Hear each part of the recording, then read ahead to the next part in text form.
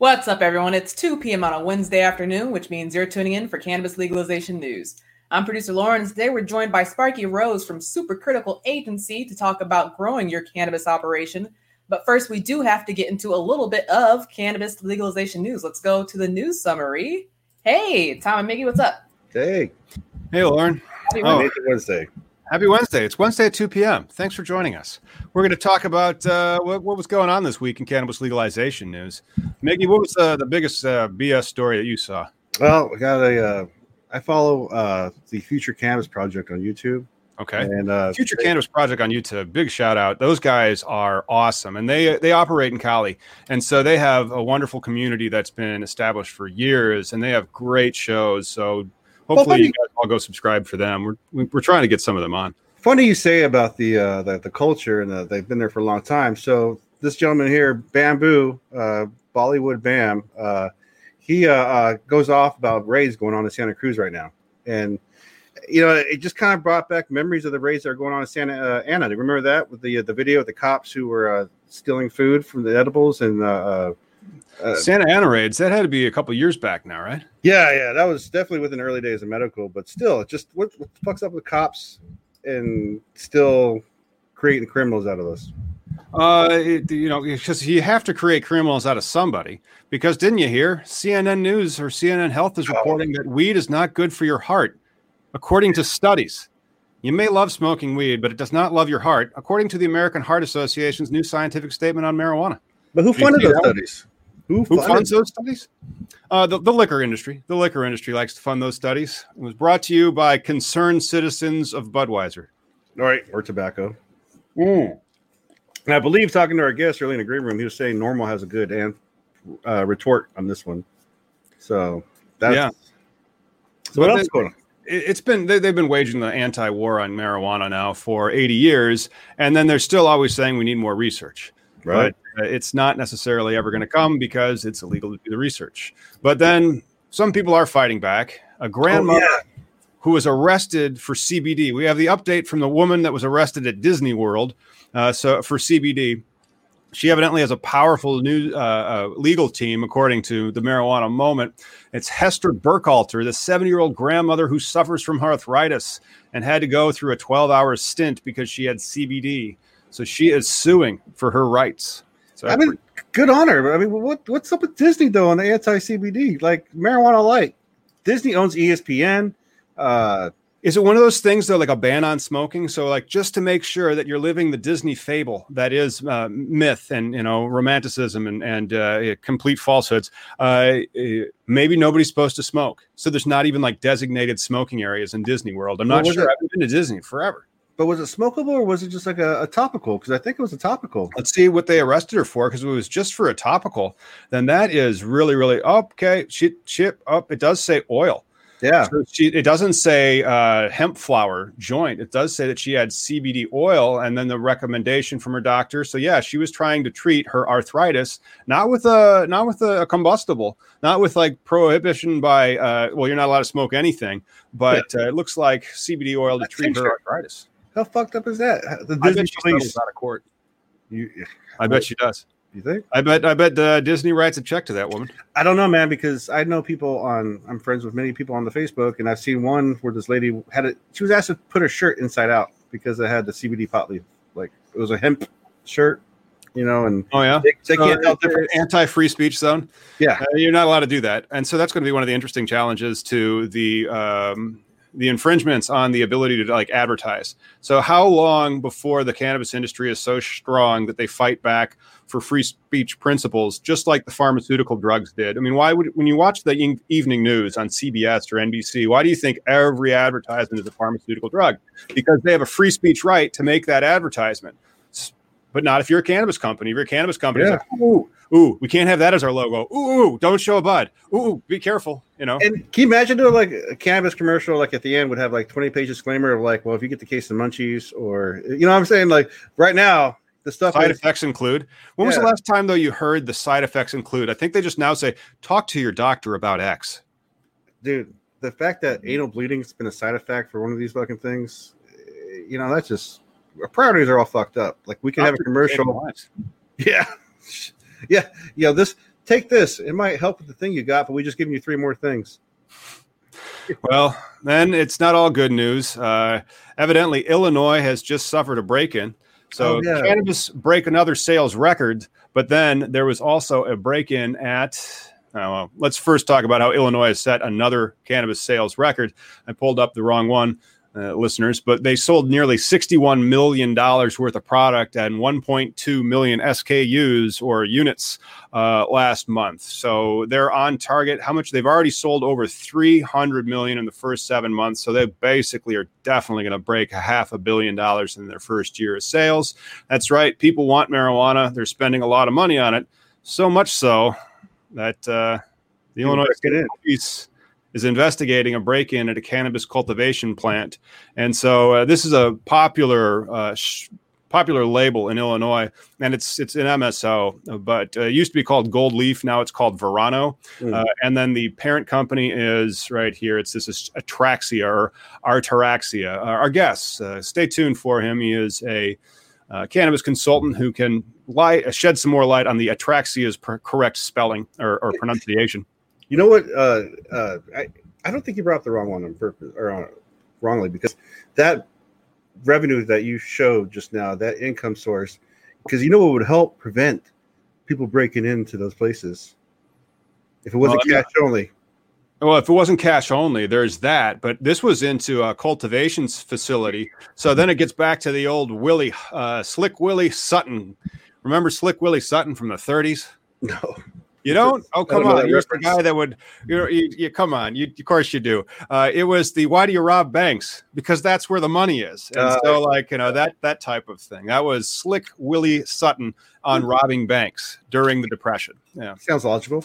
Of course. But then the cannabis cultivation facilities have to have all sorts of redundancies in their cameras. So essentially, if you are going to be, robbing cannabis in Illinois, you're going to be doing it on camera. So, don't rob cannabis in Illinois, but then the security plans that go into your builds for your cultivation, that issue kind of got it to do I recommend somebody buy a light depth greenhouse, or do I recommend they do premium indoor flower because it could be more like Fort Knox and it's more stable and it's therefore more secure. Either way should always be a Fort Knox issue. I mean, if you're doing a recreational produce type. I mean, but yeah, if you're going to do a light depth greenhouse, a hybrid greenhouse, you could still make sure that it is exceedingly safe. You may have a perimeter, and you might have some razor wire or something, and cameras, maybe drones patrolling it. That'd be hilarious. But it's 2020. I mean, you can go buy a drone for $1,500. Dude, the Halo Labs here, they're an extraction specialist in the parking lot. I've been to an event there. It has one of those big, looks like derelicts from Doctor Who. Oh, the Daleks. Yeah, it looks like one of those, like police robot fuckers. I had to it fucking the sensors and everything. They're pretty cool. But yeah, you can have something like that, something automated. Automation is important because automation helps reduce one of the chief causes of problems in the world, human error.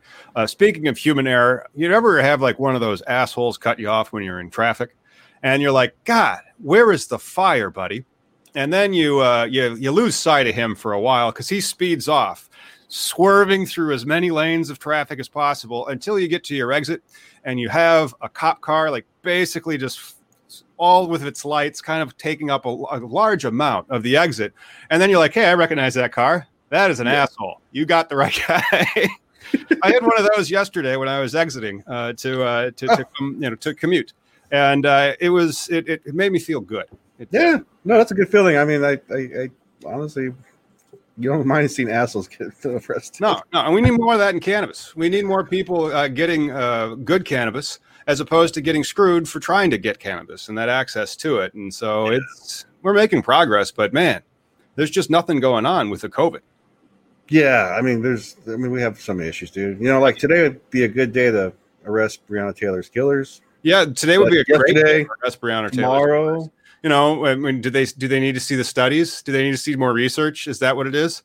Oh man! But when are they going to do that? If I was going to be a betting man, before the election. Yeah. We'll see. There's definitely something happening, but we should definitely just bring our guests on and talk about marketing. Absolutely. Talk about marketing. Hey, Sparky, what's going on? Not much. Loving Chicago weather-wise today. It's a little cloudy, but the temperatures are a little bit cooler, which I prefer. But yeah, having a fine day. Thank you very much for having me. Appreciate it. Great. Can you tell us a little bit about what you're doing at Supercritical? Sure. So Supercritical, we build ourselves as a full spectrum consulting agency. What we really focus on is capital services. So we help cannabis companies raise capital. We help investors place capital with cannabis companies. We also offer some operational consulting. We've helped groups prepare their applications for adult use licenses here in Illinois, for example. And we offer other aspects of operational consulting. It could be on the finance side, it could be on the retail side, et cetera, et cetera. And so that's pretty much what Supercritical does. Me personally, I've been in the cannabis industry for almost 15 years. I started my career in brand marketing about 30 years ago, I guess. And then accidentally got involved in cannabis. I was left Washington, D.C. and moved to California. And part of the whole internet craze was a consultant at a large internet agency called Viant. We went public, made a little money, got hired from there away by their largest client. And then when the internet bubble burst, I got involved in an art gallery in San Francisco. And then September 11th hit. And so the art gallery kind of took a hit because no one was buying luxury goods. And I had to find something to do. No one was hiring internet strategists. So I did what anyone else would do. And I joined a punk rock band. And so I've been playing drums since I was about 4 years old. And I really just needed to get out of the house. And so I'm going to rehearsal and my bass player has lupus and he's hearing me bitch about, the job market. You send out resumes, you don't hear anything back. And he says one day, he says, hey man, it doesn't pay much, but if you just want to get out of the house, I work at a cannabis club and for $15 an hour, you can stand behind the counter and sell weed. And I had heard about cannabis clubs, but I'd never been to one. And I was like, yeah, sure. I mean, I was fascinated by it. And I figured I'd do it for a few weeks till I got a gig somewhere and that'd be it. So there's a whole story here. We could be here for 40 minutes just telling you this whole story. But anyway, 8 weeks later, I'm the executive director of Compassionate Caregivers. At the time, we were operating a dispensary in Oakland, a small dispensary in San Francisco. We had some cultivation. Then Oakland decided to start licensing clubs. So we won one of the first 4 dispensary licenses ever issued in the United States. What year? We got the license was 2005. Wow. 4 or 5 right in there. Wow. And then over the course of the next 18 months, I grew us to 7 dispensaries across the state. The farthest north was Ukiah. The furthest south was San Diego. We had 3 cultivation centers, about 280 employees, and we were doing $5 million a month in revenues. We got raided by the DEA. I pled to lesser charges. I got sentenced to 37 months in federal prison. I served 22 in, 6 and a half way house. I got out 10 years ago. I had to stay in LA for a year under the terms of my supervised release, and pretty much had to start over. Not only do they take all your money when the DEA comes to get you, they also take all your computers as evidence. And so I didn't even have my portfolio of my previous work.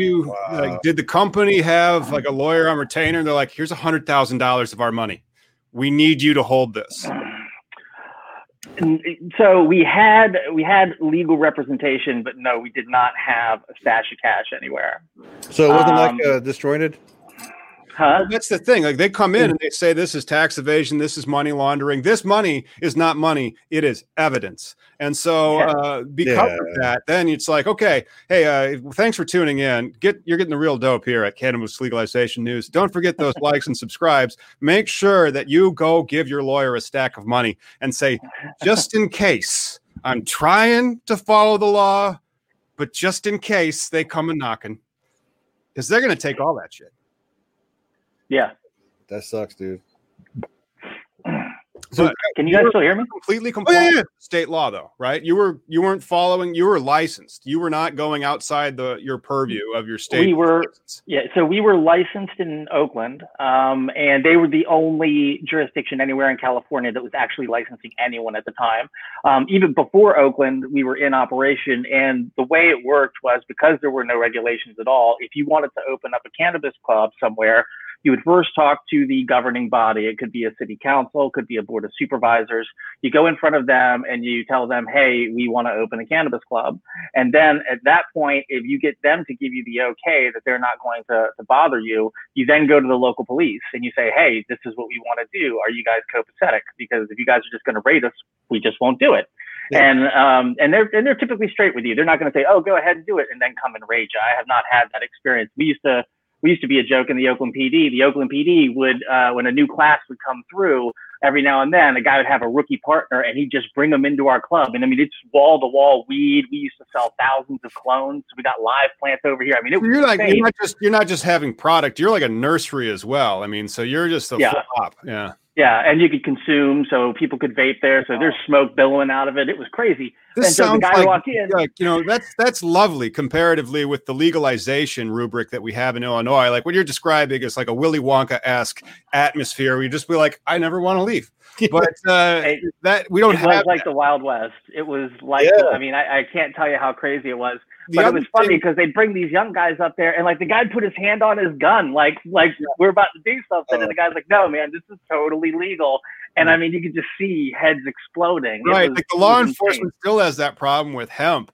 But I find that to be fascinating regarding California's current regulatory landscape is still hyper local in the sense that they don't have this top down approach that a lot of other states that have legalized it like Illinois has. So he was, Sparky, you were talking about you have to go to this municipal officer, then that municipal officer, and you're just talking very, very locally. That's still kind of how California is licensed. It depends on if the municipality is going to allow the cannabis business, right?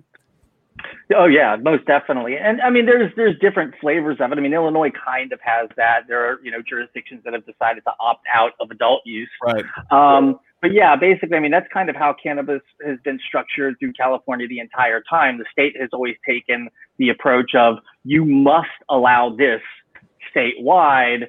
Anything over and above that is fine. So when we were operating, it was under Proposition 215 or SB 420. And I think it was each individual patient was allowed to have up to 6 mature plants and 12 immature plants, or it might be reversed, but a small amount of plants. But then that was the minimum. You had to allow that no matter where you were. But then each jurisdiction could set their own. So like in Oakland, you could have as many, up to 99 plants, but you could not exceed 10 square feet of canopy. And you could have up to 3 pounds of dry marijuana, whereas the state, you were only allowed to have, I think, up to 6 ounces was the limit. And so every jurisdiction had their own thing. So wherever you were setting up, you had to make sure you were papered up correctly. And the way you papered up was through durable powers of attorney. So you have patients who come in, they're allowed to possess this many plants and this many ounces of weed. They execute a durable power of attorney with you saying, now you are going to do that for me. So now I have enough durable powers of attorney to cover the fact that I'm sitting on 20,000 plants in my greenhouse. And that's like a record-keeping nightmare.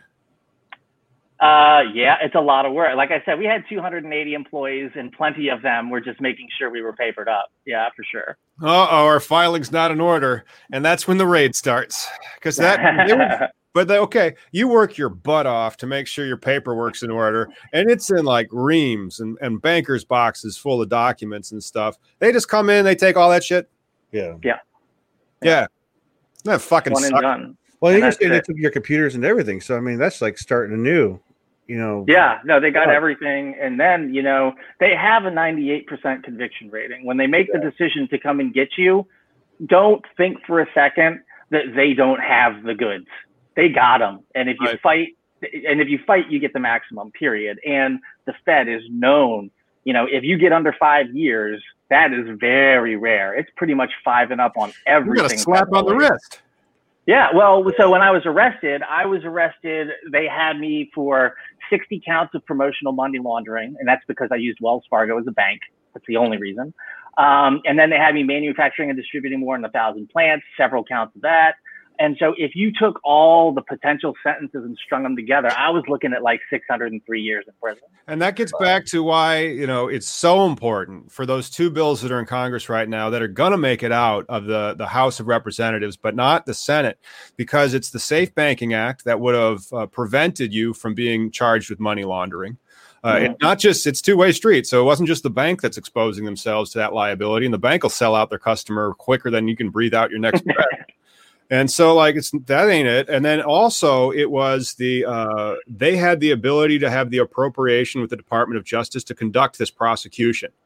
So the federal government paid to have you raided and to take all that stuff. And so that's the defunding of the medical that they currently have from the Robacher fire. McClintock is the new, there's like 5 of them or 4 of them now. And so that's also in Congress with the budget this year. And we'll see if that defunding will be expanded from medical to all state marijuana laws, which would be fantastic. It would effectively neuter the Department of Justice from ever doing something like that again.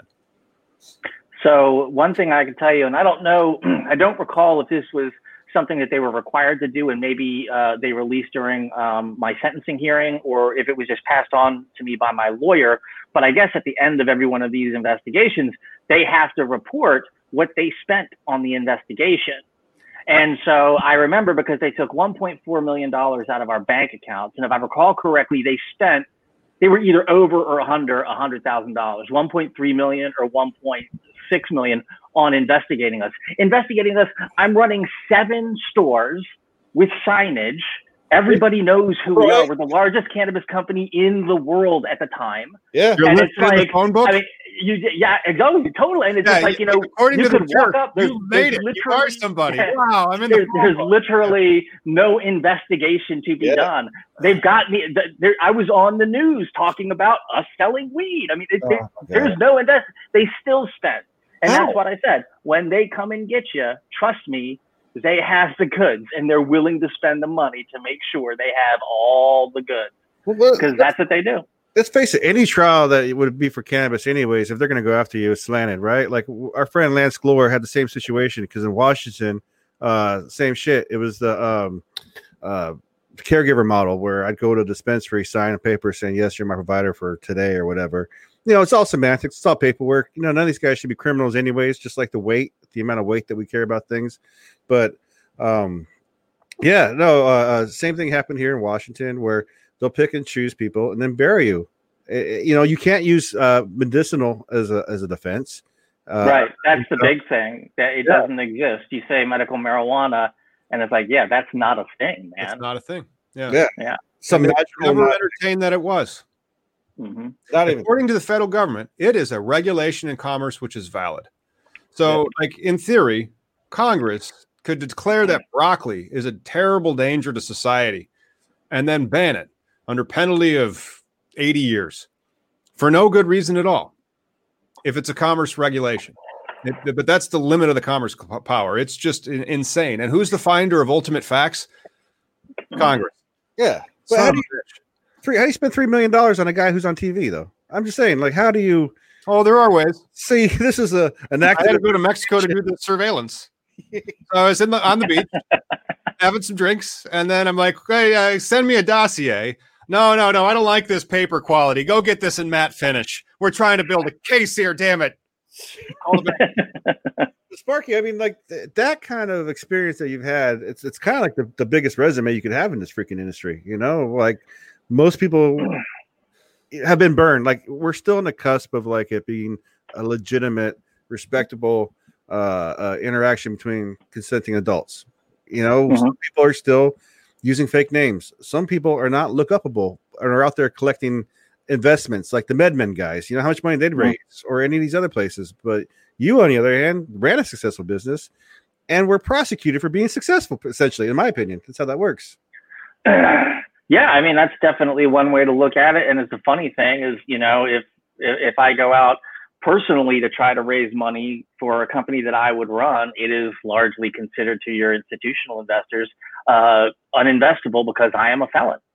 And that's a nice little thing to hang around your neck. It's way fun. So how the serious exam's going to go then? Which is why I'm very bullish on, what is it, the MORE Act? The MORE Act, the MORE, the marijuana. And I think both SAFE and MORE expunge previous federal offenses, because no, the SAFE I don't think does. The MORE does. The MORE actually deregs, and then I think it's the Marijuana Opportunity Reform something or yeah. And so that's also coming back up in Congress. But we really need, and this we have Republican viewers and listeners on our podcast, and so they sometimes get mad when we're like, boy, wouldn't it be great if Joe Biden won?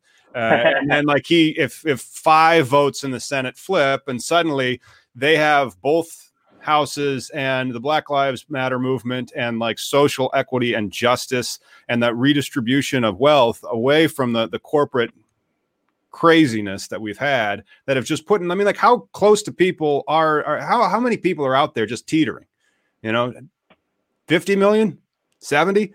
I mean, we talked to the man who's been organizing HempFest for the past 29 years, Vivian McPeak. And HempFest is a whole operation. It's 100,000 people coming together for free, a First Amendment festival. What about all those event planners and all that?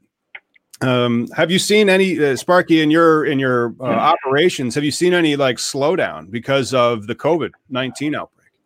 No, actually quite the opposite. I mean, cannabis sales are through the ceiling everywhere. So, I mean, really, the only thing that's slowing down the industry is that capital is constrained right now. Yeah. And it's constrained because of the uncertainty more than anything. I mean, it was contracting before COVID, right? You had the vape crisis, which was no help. You had these stunning earnings coming from these public companies, which were all really, really, really bad. So the stocks start tanking, and then comes around COVID. And so with those things going down, people weren't wild about cannabis. Like the bubble was bursting, and then COVID hits, and this is like a lifeline to every cannabis company, because now everyone is, at least short-term kind of flush. Money is coming in, and it's coming in big, and it's coming in fast. The upshot of COVID is that it proved for the first time something that I think everyone in the industry had always believed, and that is, much like other vices, be it tobacco or alcohol, that cannabis would be recession proof. That really hadn't ever been borne out on a very big scale. And there were questions, because the price point on cannabis is obviously a lot larger than tobacco or alcohol. But here we've seen it not only just thriving in a terrible, terrible financial event, not quite a recession, but certainly just like the effects of a really bad recession plus a pandemic, and we're thriving. I mean, doing better than we've ever done. And so I think that is a strong, it really attests to the fact that this industry is here and here to stay, and so I also think that specifically Illinois, in this next batch of licenses coming out, because the opportunities in Illinois are, I don't want to be hyperbolic here, but I mean, they're kind of a slam dunk, man. If you get an adult use license in Illinois, it's practically a license to print money. Correct. And so I don't think, even the most scared investor out there, I don't think they're going to be able to risk. I mean, they're going to risk missing Illinois. And so I think there's going to be a sudden wave of capital coming to Illinois that I think is just going to kind of get everyone a little more comfortable investing in cannabis. And then you have all these SPACs out there that have insane sums of money that they have to use within 36 months of when they were formed. So there should be a lot of M&A going on. And so I think all of that activity, I think, will kind of bring us to another wave of capital, hopefully at the beginning of 2021. That'll be fantastic. Now, how does social equity going to play into this? Because if capital wants to get in and they want to have their interest in the industry, how do they partner and find the social equity talent that is going to be able to enable them to obtain the license? Or is it all going to be the licenses are awarded, then they're gobbled up? So social equity, first of all, I think social equity is cannabis from here on out. I don't think you're going to see anything happen in cannabis that isn't somehow tied to social equity. And I think that's the way it should be, from personal experience. Take it from him. He's been to federal prison.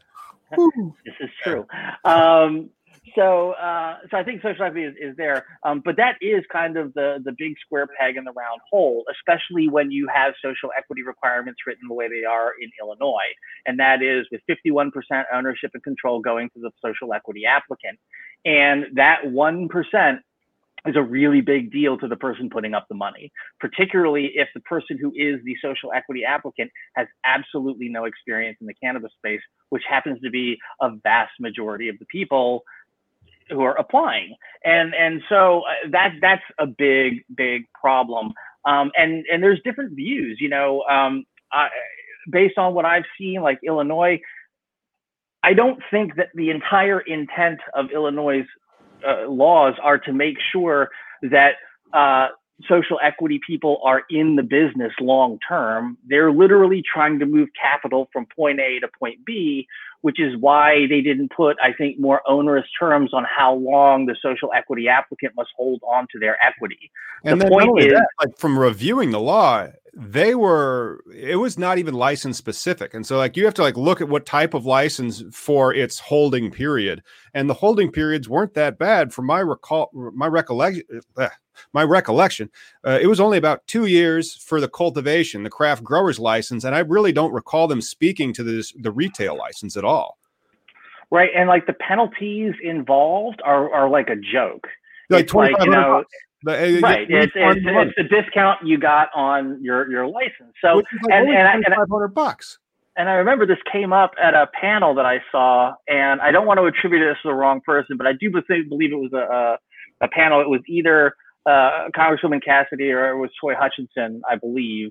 Again, don't quote me on that, but they said they didn't want to prevent the mobility of individuals, because the bottom line is, hey, if they sell it out of the gate, and they sell it for $5 million, whatever the number is that comes to them, well, then they take that money, they reinvest it in the community, and that's just as good. It doesn't have to be that they hold on to the business. I tend to disagree. It's kind of like the old adage of the person who wins the lottery and files for bankruptcy, because suddenly this money was just bestowed upon them, and they never really understood how it. I mean, like you were speaking about how you built a team and built revenues for your. And I think you can accredit that to you being a drummer. You're used to organizing people by rhythm and getting them to do what you need them to. But that is a particular skill that you just don't, you could learn in theory if you get lucky enough to hold one of these licenses. If that is your, hey, I would love to pay out, but the knowledge that I get from the payout is cool.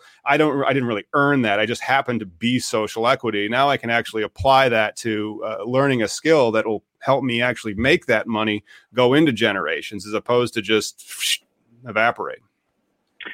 Yeah, I mean, and that's kind of something we say at Super Critical. So we talk to clients, and a lot of times clients will ask us, what types of companies are you guys looking to represent? Are we specific to cultivation? Are we specific to retail? And or do we have a certain size? You got to be, yay big. You have to be pre-revenue, post-revenue, all this sorts of parameters. And for us, it's really none of that. It's, are you doing this for the right reason? If we believe in your plan, I mean, that's kind of basic, but why do you want to get in the industry? Because, the money will come, the money will take care of itself.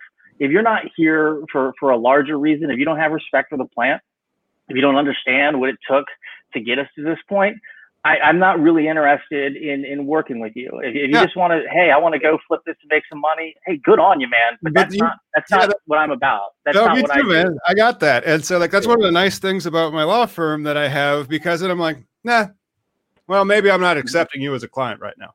Or because you can get to know them, and if they are really in it for a flip, or they just think that they have this strategy where they're going to push this guy out of the way and then take it and it's going to go into X, I'm like, well, tell me about X. Well, I don't necessarily like this stuff. Actually, I think everybody who uses it's a drug addict. I'm like, you're not the client for me. But there is a large culture, and that's why Miggy and I do this. And as we were talking, I didn't know your full backstory, so I'm like, man, this could have been a Sunday show, because we like to do our Wednesday shows is more of our commerce, the industry shows where there can be more salesmen, and then but then our Sunday shows is for the activists, and so you actually hit both, which I find that's really the point of this industry. This industry it's world changing. It's doing the right thing, and it's really paying respect to the people that came before you and then really stuck their neck out there.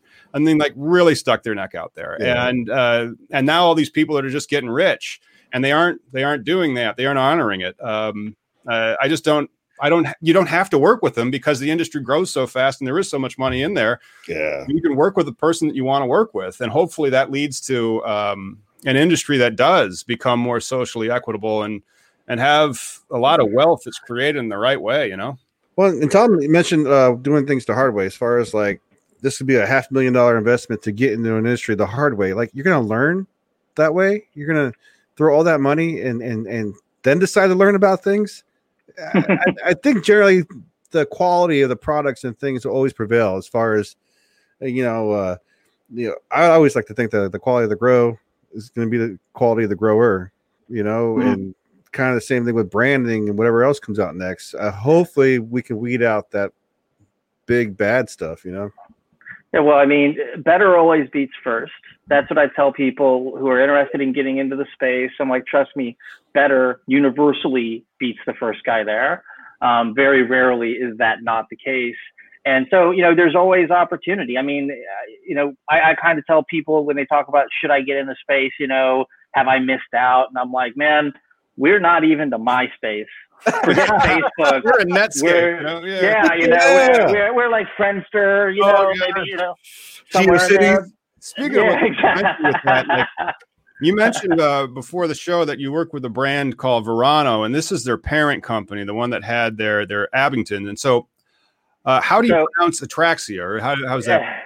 So it's the parent company is actually Verano, but originally Verano was Ataraxia. And so Ataraxia, its license still says Ataraxia, because I don't believe you can even change that. You have to keep it exactly the same. And so they probably got that from the licenses. But yeah, no, that's Verano's production facility. They're a great company. I'm a fan of their products. And I'm not just saying that because one of my clients sells a lot of product to them. No, I agree with you. And then they have a reputation for selling out quick. And so the nice thing about that is that they can achieve that level. But then if they ever have a bad batch, the people are going to be merciless on the internet comments about them. But I really enjoy the Verano products. And so how did you come by working with them? So, this is funny because we kind of left off, I think, after I got out of prison. I hadn't even moved to Chicago left, and so this will go right in there. So after I moved to Chicago, I worked at Ogilvy and Mather for a period of time. And then through my wife, I met someone who was a consultant, and she was helping some of the companies here get their applications together for the original medical marijuana pilot program. And so she needed some help with some branding. So I did that for her. And then she wanted to start a company, a product company. And so I helped her start a company called Sacred. And I did all the branding and packaging. And it started off as a THC infused personal lubricant company. And it has since transitioned into a CBD company that produces pain products, mostly topicals, but we also do tinctures as well. And actually getting back into the THC market in California and Florida later this year. If everything goes to plan. And so did Sacred. And then after Sacred, I helped start Papa and Barkley, which is the #1 topicals brand in California. We also have a small concentrates business. And we just launched a new sugar-free gummy line about a week and a half ago. And P&B is doing great. I know the founder for about 20 years. And so I did all of their branding and packaging and marketing for like the first 2 years of that company. We just raised $35 million at a $333 million valuation. So yay, P&B. But they make fantastic products. So they also do CBD products as well. Look them up. $333 million valuation. That sounds like a lot of paper. That's a lot of paper, especially when you focus on topicals, which is about 4% of the market. It's pretty good. It's easily, I'll say right now, as a brand marketer, Papa and Barkley is easily the best work of my career. And I don't know that I'll ever beat it. I'm super proud of the work that I did over there on that brand. It's good feeling. It is. It really is. And then after Papa and Barkley, I was chief marketing officer at PharmaCann for a year. I developed and launched Matter, which is their product brand, and then also redesigned all their dispensaries under the Verilife brand. And then after I left PharmaCann, I started 4042 North, which is a cannabis-focused brand marketing agency in Chicago, and then last October, Super Critical. That's how we got here. Nice. Yeah, and I'm glad that the industry has been kind to you since you've given so much of your life to the industry. That's a good thing to have, you know? Thank you. Yeah. I appreciate that. Yeah, and the fun, you know, the one thing that people have always asked me is, you know, would you do it again? Knowing what you know now, you know, knowing that I was going to get arrested and all that sort of stuff. And at the end of the day, yeah, I would. I mean, it was a lot of fun when I did it. And I learned a lot in prison. Let me tell you, I firmly believe everybody in the United States should have to go to prison for like 30 days or something. I just think the world would be a vastly better place. Because I'm telling you have no idea what it is to lose your freedom until it's taken away from you, and it's a big deal, man. It is different, you know. And I went to minimum security prison. It's forced adult summer camp, is what it is. It's no big deal. It's the easiest time you'll do, but it still sucks, man. It fucking blows. Is it worse than COVID quarantine? By a long, yeah. Make sure that you explain this to people. Like, no. Hey, kids, settle down. I've been to federal prison, and not like the hard one. Yeah, no, I went to the easy one, like a man. Yeah, no, it was pretty easy time. I went to Lompoc. So Lompoc is in St. Louis Obispo, right around St. Louis Obispo. It's this beautiful area in California. And it's located next to Vandenberg Air Force Base. So we work on the base sometimes, janitorial services, but we also have a 1,600 acre farm and a working dairy. So we have 1,200 head of cattle, 600 dairy cattle, 600 Black Angus beef cattle. Did they make the person wake up and milk the cows? Absolutely. Absolutely. So the prisoners run the butcher shop. The prisoners run the dairy. Okay. I used to have a 6 acre plot, and I used to grow all the vegetables for our prison and prison, $1.21 an hour. But look at the service. 8 hours. Look at the services you're learning. You know, it's like, oh, when I get out of here, I guess I can be. They put me there because they knew I knew how to grow stuff. So I grew vegetables. But yeah, I mean, you know, my day was you'd wake up, you'd go down to the area where we had all the farming equipment. I'd grab a pickup truck, a couple of guys, a dog. We drive out to my acreage, which is like, you know, half a mile away. No guards or nothing. And then you'd go and you'd work. The CO would drive out on a little 4-wheeler, a little gator, and bring you your lunch in the styrofoam thing. And then at the end of your shift, you go back, and then the rest of the day is yours. You know, you're in a cell, right? At the end of the day. No, it was like a military barracks. So we had two giant buildings with bunks, and there was about 300 guys per barrack.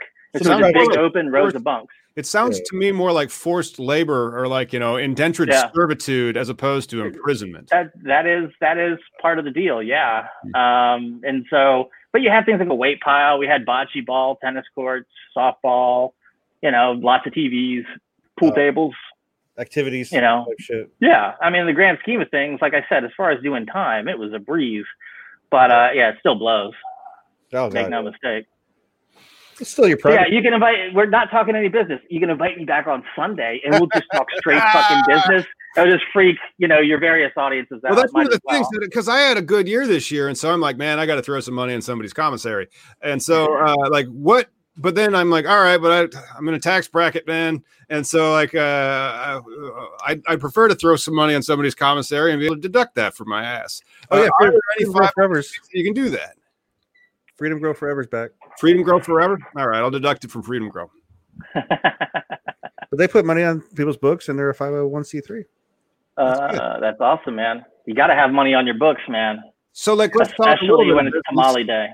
When it's what day? Tamale day? Tamale day. The tamales that they serve in federal prison come out of MREs from Desert Storm. Yeah. Oh, shit. It's the one day nobody goes to eat. Everyone eats out of their locker unless you're broke. If you have no money on your books, those are the poor guys who have to eat the tamales, man. It's wrong. It's wrong. Damn. So foul. We don't treat people right in this country sometimes. It just makes me question if we're all, you know, just unsympathetic assholes. But, you know, weed is coming to Illinois, so hopefully change is coming.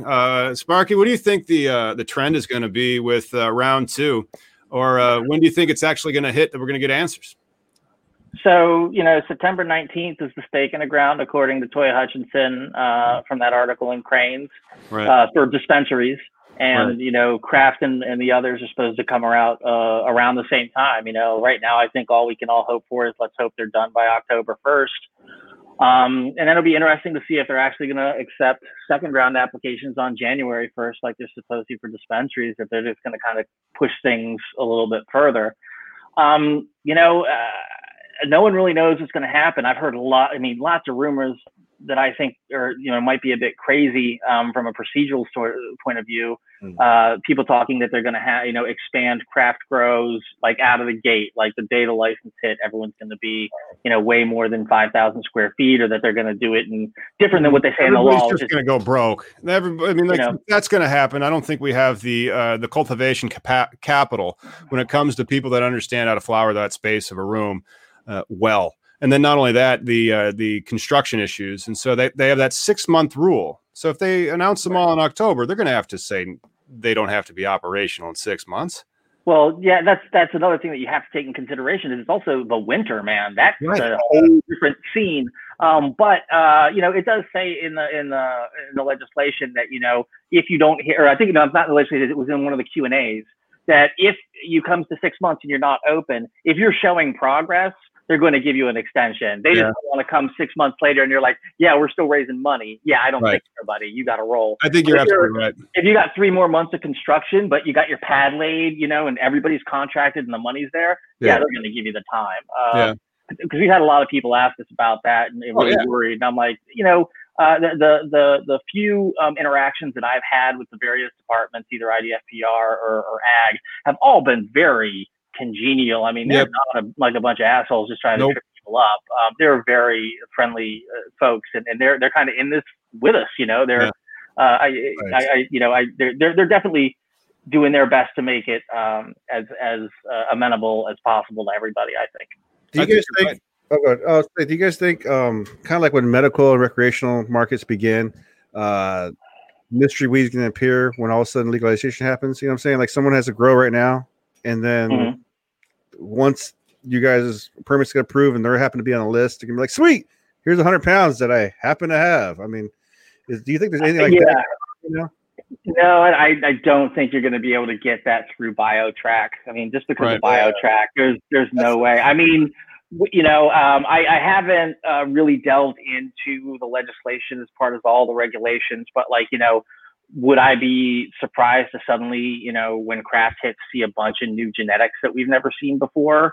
And that's always been kind of thing with states, at least they're overt about it in Canada, but basically in most states, it's okay, we're going to start this marijuana program. And as soon as everyone's allowed to grow, we're going to go like this for a little bit. And then, oh, look, plants and seeds.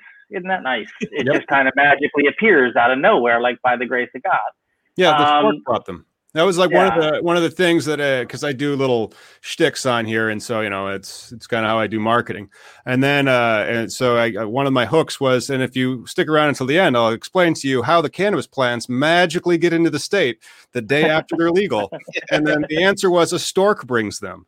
That's a good one, dude. Yeah. Santa Claus. Yeah.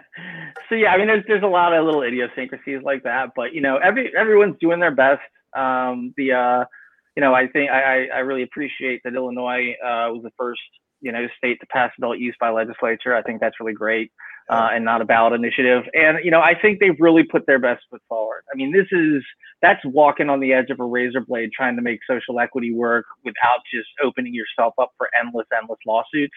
Right. And so is it perfect? No. Are there going to be bumps? Of course. We'll learn from those, but I think as a first foot forward, I think they've done a very good job with what they've put together. And hopefully it goes to plan, we'll see. I do think though that the Big 18, if you will, I hope they're looking over their shoulder, because the level of quality you can get out of 5,000 square foot grow, you simply cannot match in a 200,000 square foot grow. You just can't. Fundamentally, cannot happen. And so, everything in this state is going to sell. No matter what you do, it is sold for the next 2 or 3 years, because we have nowhere near the capacity we need. But if you think you're always going to get top grade price, not when these other guys hit. I mean, you're going to have.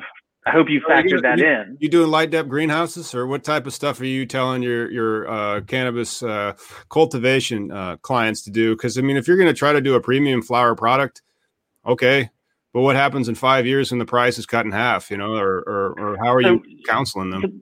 So that's kind of what we tell everybody. It's if you're going to my view of the cannabis industry, and sort of you look at the supply chain continuum, and we're going to leave ancillary out of it for a minute, but you have cultivation, manufacturing / processing, and retail, right? The big three. Cultivation is great in a highly regulated state. Let's look at Michigan, let's look at Massachusetts, let's look at Illinois. You're still getting $3,000 to, in some cases, $4,300 a fucking pound in those states. Wholesale price. Exactly. That's fucking wholesale. And so for a period of time, you're minting cash. But here's another thing. Now, this won't happen in Illinois because Illinois has limited licensure, but virtually, if not absolutely, every other adult use state does not have capped licensing. It's more of like any vice. It's, hey, strip club or liquor store, just check these boxes. You check them off. Here's your license. Piece of cake. And so in those states, the wholesale price of weed tanks 50% over the first 3 years, pretty much universally. And so if you're going to get into cultivation, A, plan for that shit. B, you better realize that you're a farmer, man. I don't care where you do it. You're a farmer. And if they ever allow international, you're dead to rights. Dead to rights. Because the United States is arguably the single most expensive place to grow weed in the world. Yeah, you're not going to compete against Colombia's price per gram. You're not going to compete anybody in the tropics, man. You get an extra cycle per year out of the gate, not even knowing what you're doing. Less environmental issues, less labor laws, cheaper labor. Jesus, are you crazy? So yeah, that's the Grim Reaper on cultivation. You better want to be a Monsanto or whatever the hell you're going to do. And then if you look at retail, number one, the margins aren't that great, right? It's pretty much 100%. That's it. And that's kind of shitty for retail. And so at 100% markup, it's all fantastic when your average ticket is $80 a ticket. But what happens when it's 20 and 15, when the prices come down? What happens when they loosen regulations and you can pick up your weed at the bodega? Store? Yeah, what happens when it's a liquor store, man? And so is that a long-term strategy to win? I don't know, man. I just, hey, you can do it. Keep it in mind, but know what you're getting into. Yeah. The middle, manufacturing, brother, that's where the money's going to be long term. That's where real brands are created. That's where real value is created. Intellectual property that you can protect. And don't give me the bullshit about genetics. All right. I love genetics. Genetics are great. It's grower pride. It's grower pride. But the thing is, now that we have testing, okay, how did genetics get popular? First thing, a lot of people will name the genetics based on what it was. Sour diesel. Hey, we're going to mash them together. Now you know what it means. That's the name of your pillow behind you. Exactly. And so now as a consumer, I can look at that and go, I got an idea of what it's going to be like because I know it was made to get it and I'll buy it.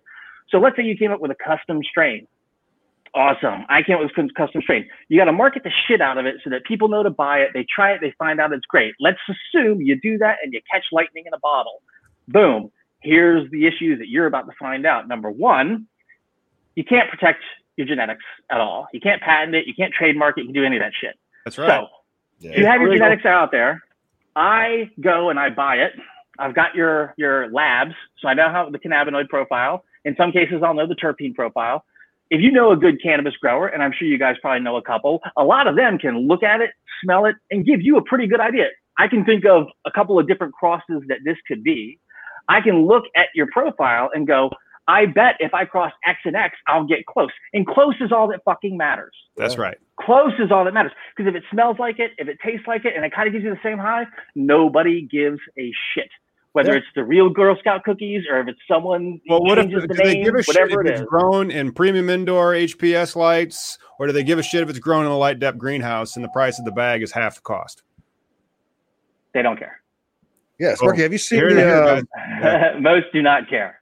What's the lab in Oregon that had a controversy because they were taking genetics from everybody, and then at one time people thought that they were going to reuse those genetics for themselves? Do you know what I'm talking about? I kind of remember hearing about that story, but I don't have any deets on it. Their database, though, it's a constellation, and it's a really neat interface as far as like, it's all about terpene profiles. And so like, we grab this Blue Dream and it looks like it's third cousins to this Snoop's Dogg Dream or whatever. It was a very cool, and like you said, close enough. No one gives a fuck. Just like shitty weed.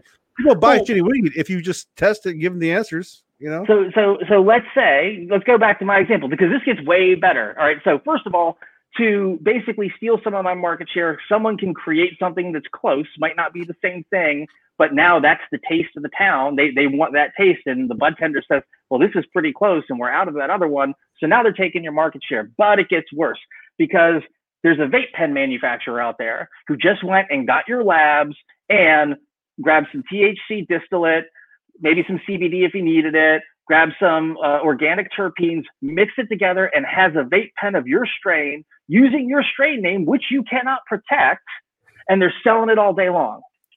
Okay, yeah. Tell me again how your genetics are so valuable. Sorry, man. I'm not buying into that as a strong exit strategy or a way to protect yourself or real intellectual property. But in the manufacturing, let's look at someone like Papa and Barkley. They have a great pain balm, and the value is not the THC.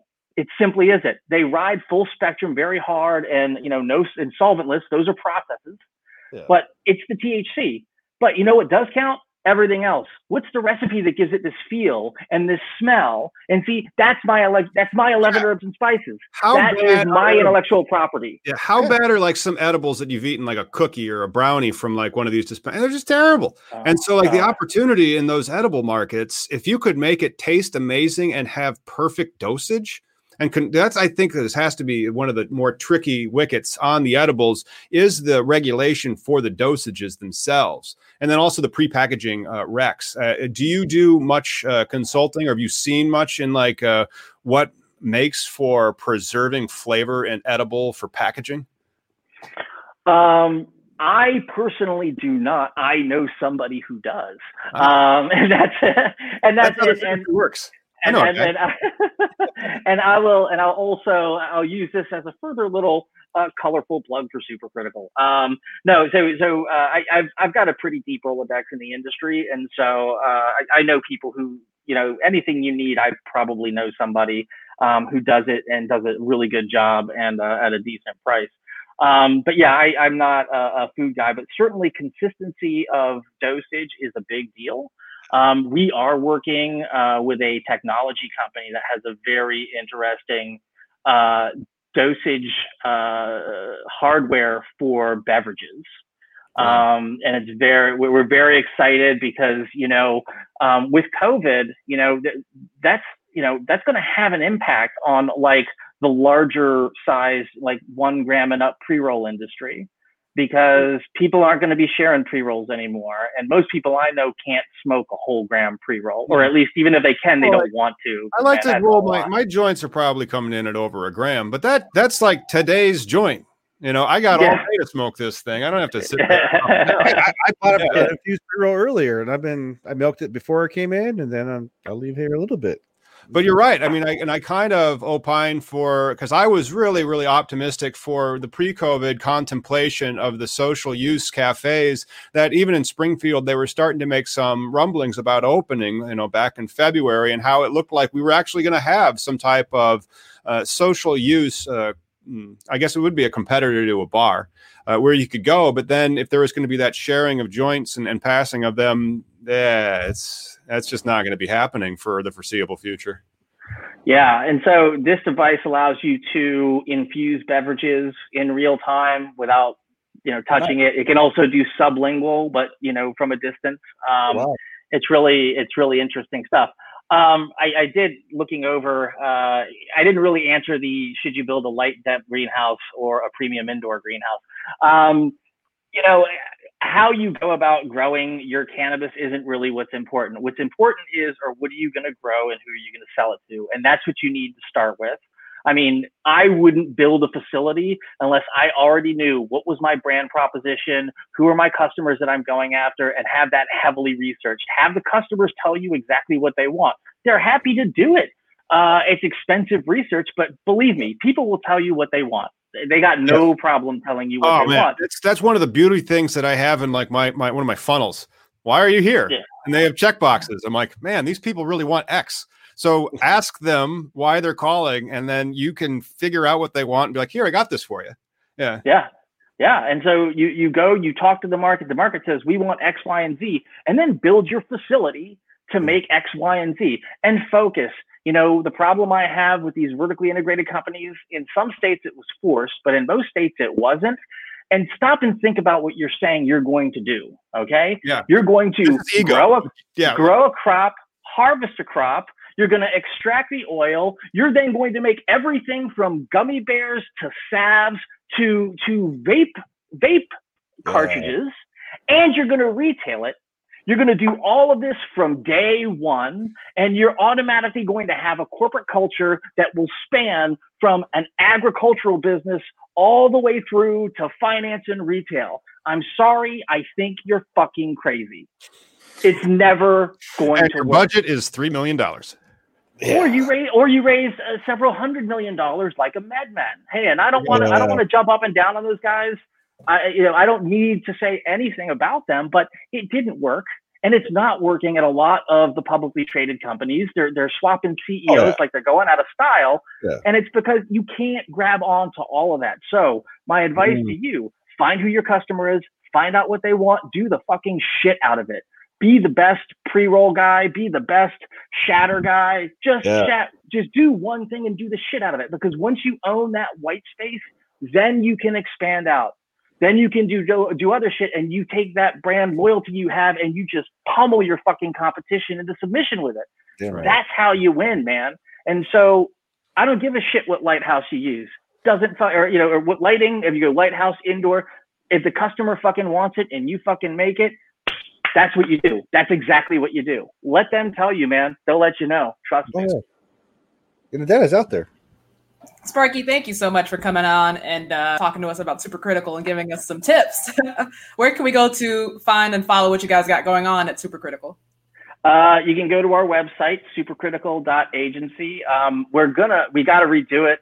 We did it in October real quick just to kind of get out of the gate. So you're not going to get a ton of information there. But you can always reach out to me if you want more information about Supercritical. It's just Sparky at supercritical.agency.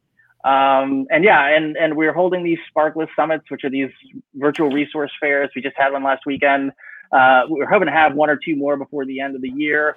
And so those are announced at our website, and they're a lot of fun. Nice. And thank you for having me. I very much appreciate it. Thanks again for you. Of course. We got to have you on later. Oh, am I? Am I still frozen? No. The man likes to audit our show and throttle the internet. Yeah. Well, that's going to do it for Cannabis Legalization News today. Make sure you like and subscribe to keep up with all cannabis legalization news. We'll see you on Sunday.